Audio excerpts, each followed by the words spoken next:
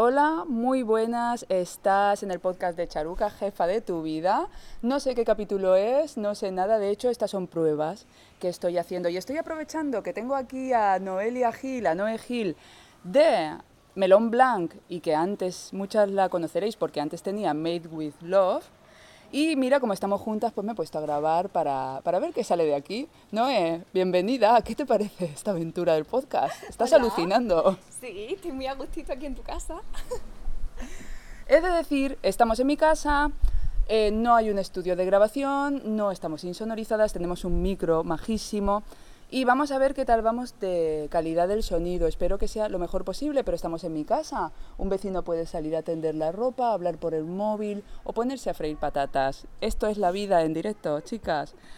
Y como Noelia y yo estábamos hablando de cómo es cuando uno evoluciona, cuando uno tiene un negocio que ama, un proyecto que ama y de repente los años pasan y cambiamos y a lo mejor las cosas cambian y es una etapa de la que se puede aprender mucho, pero también es una etapa que puede ser muy dura y muy Sí, difícil.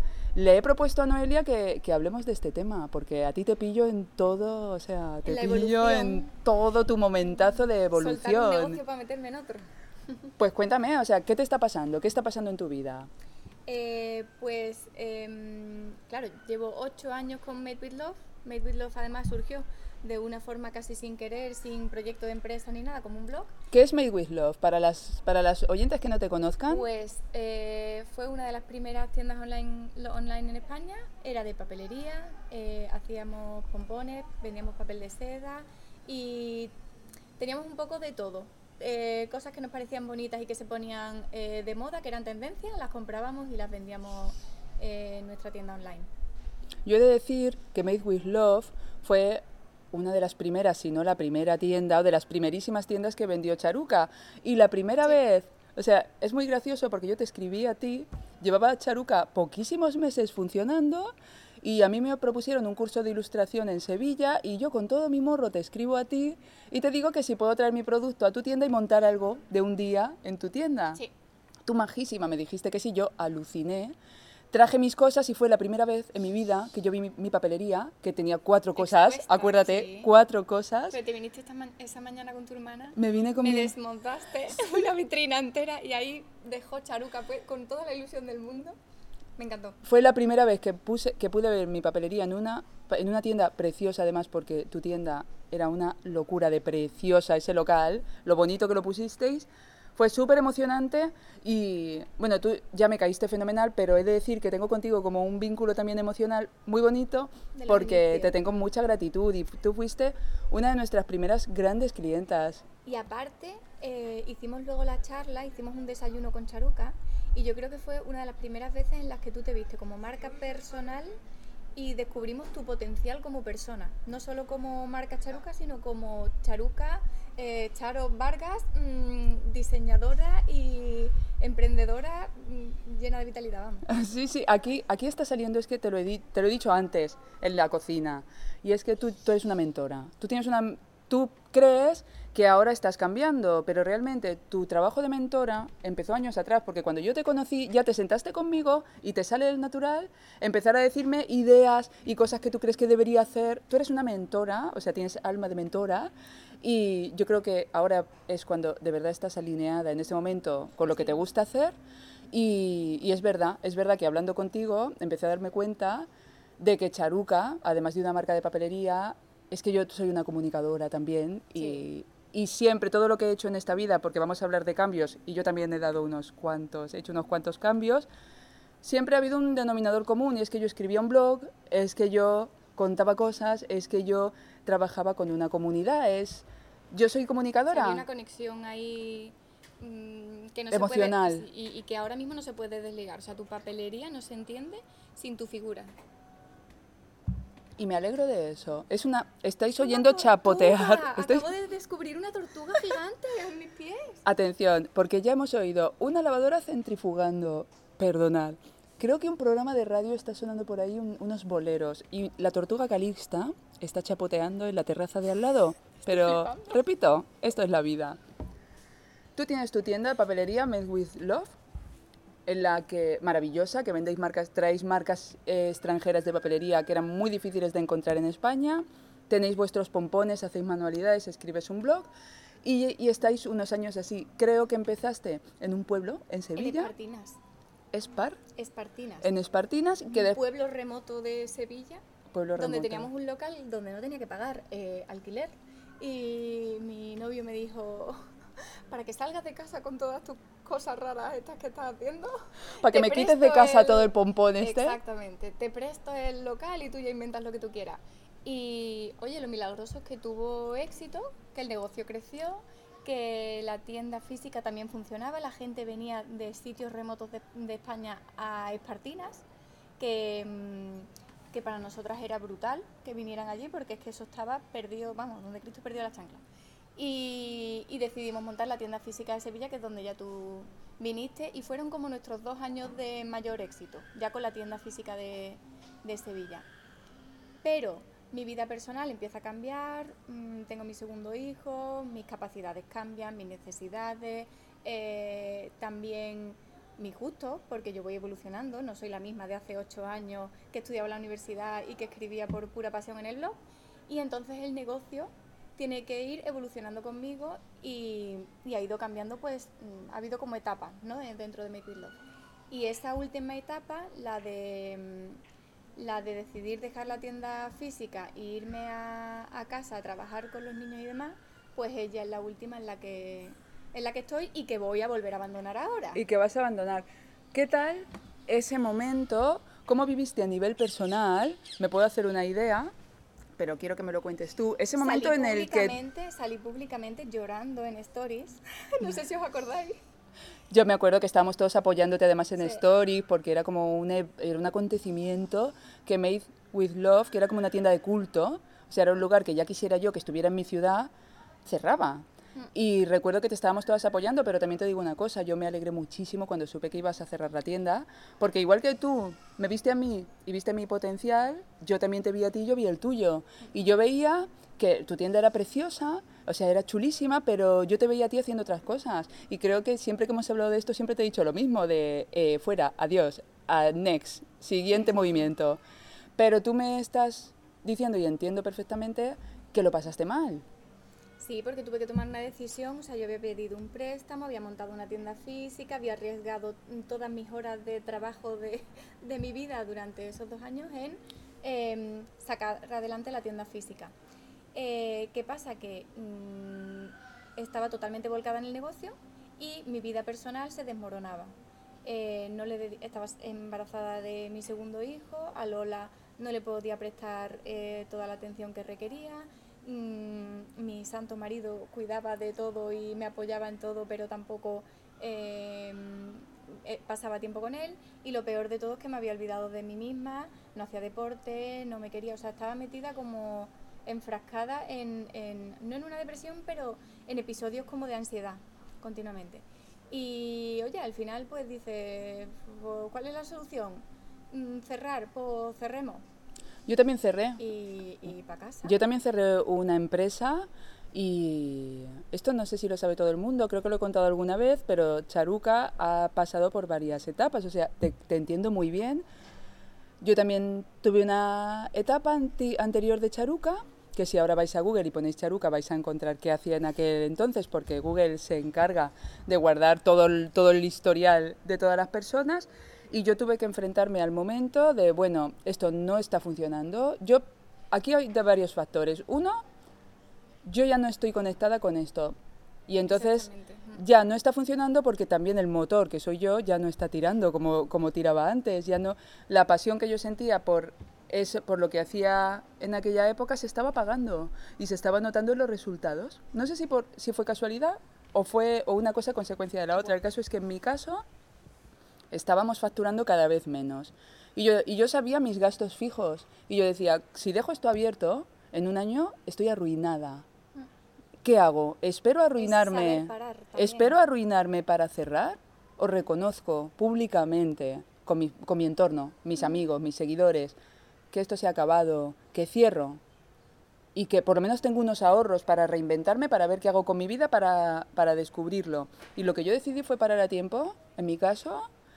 despedir, atención, yo no sé si a ti te tocó despedir gente, a mí me tocó despedir gente llorando, fue súper difícil, ni siquiera sabía qué iba a hacer después, porque yo creo que tú por lo menos sí que tienes Claro, una llamada. sí, yo seguía haciendo lo mismo, lo único que dejaba atrás era un horario de atención al público, una tienda física, pero sobre todo lo que tú dices, una cantidad de gastos fijos Brutales. que yo creo que a día de hoy, si soy sincera, era lo que me generaba Ansiedad. porque yo luego me fui a casa y, y recuerdo una cosa que me pasó 2 meses después de irme a casa a trabajar, y era que empecé a simplificar mi vida, a estar más alineada conmigo misma. Y iba en el coche, que iba a la guardería a llevar a Manuel, y, y lloré de emoción, que eso no me Ya, había pasado de en mi vida. liberación.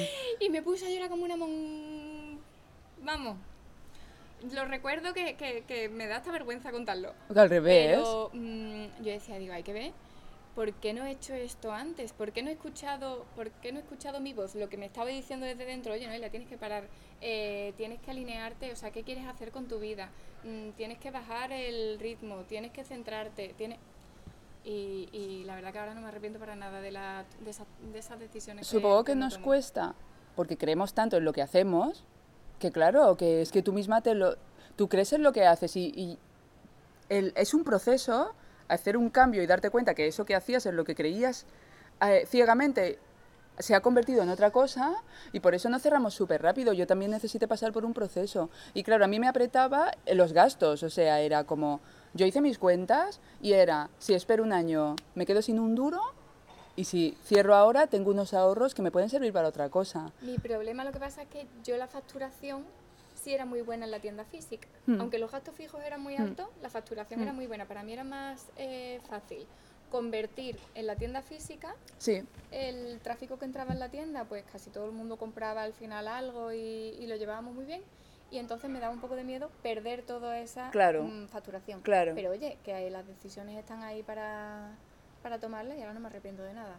El caso es que fuiste valiente, que fuiste honesta, Sí. que hiciste ese ejercicio de mirar hacia adentro, de ver qué es lo que de verdad necesitabas y que hiciste y que pivotaste, hiciste un cambio en tu vida. Cierro mi tienda física, hecho cerrojo, ahí se queda con toda su reforma, que era un local bellísimo, maravilloso, y empiezo una nueva etapa. ¿Qué tal? ¿Qué está pasando ahora? Pues ahora me he dado cuenta que todo aquello que llevaba haciendo durante 8 años desde Espartinas, venía muchísima gente a... Vamos, yo creo que he visto crecer a la mayoría de negocios online. Al mío, desde ti, luego. a Melon Blanc, o sea, que eran mis compañeras. He visto crecer a Paula de Olivia, a Macarena Gea, Singular Olivia, Macarena a Angie, Gea, a Javi, o sea, Mr. Wonderful. Mr. Wonderful eran un blog y me Sí, mandaron sí, un sí. catálogo, su primer catálogo me lo mandaron a mí a mi tienda. A toda esa gente las he visto crecer y todos venían a la tienda al final. Bueno, Pablo Salvaje se sentó Sí, una mañana conmigo allí. me acuerdo. Fue poco a antes ver que qué yo. pasaba con su vida.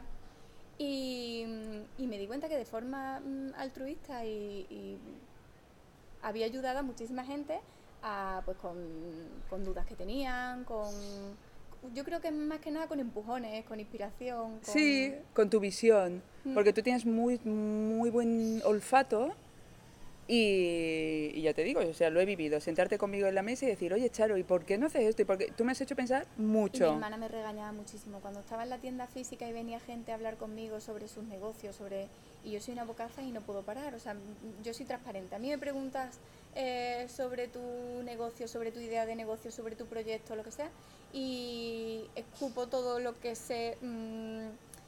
Te regalas, sí, te regalas. Me regalo, me entrego. Y mi hermana, ¿pero qué eso se cobra? Que eso, que has perdido 2 horas de que tú tenías que terminar la presentación esta o tenías que mandar el pedido este y has estado 2 horas con esa persona. Y al final disfrutaba tanto con todo ese proceso y es tan gratificante ayudar a los demás y luego que lo hago desde la experiencia y desde el autoconocimiento y me sale solo. Y entonces durante todos estos años lo he estado haciendo y ahora me he centrado en ello. He dejado Made with Love en piloto automático trabajando y me he centrado uniéndome al equipo de Melon Blanc, que eran Marina, mi fotógrafo de producto, Isa, mi hermana, que es arquitecta y la diseñadora también de Made with Love, y Isa Macías, que que hizo el diseño web de Make With Love en su día.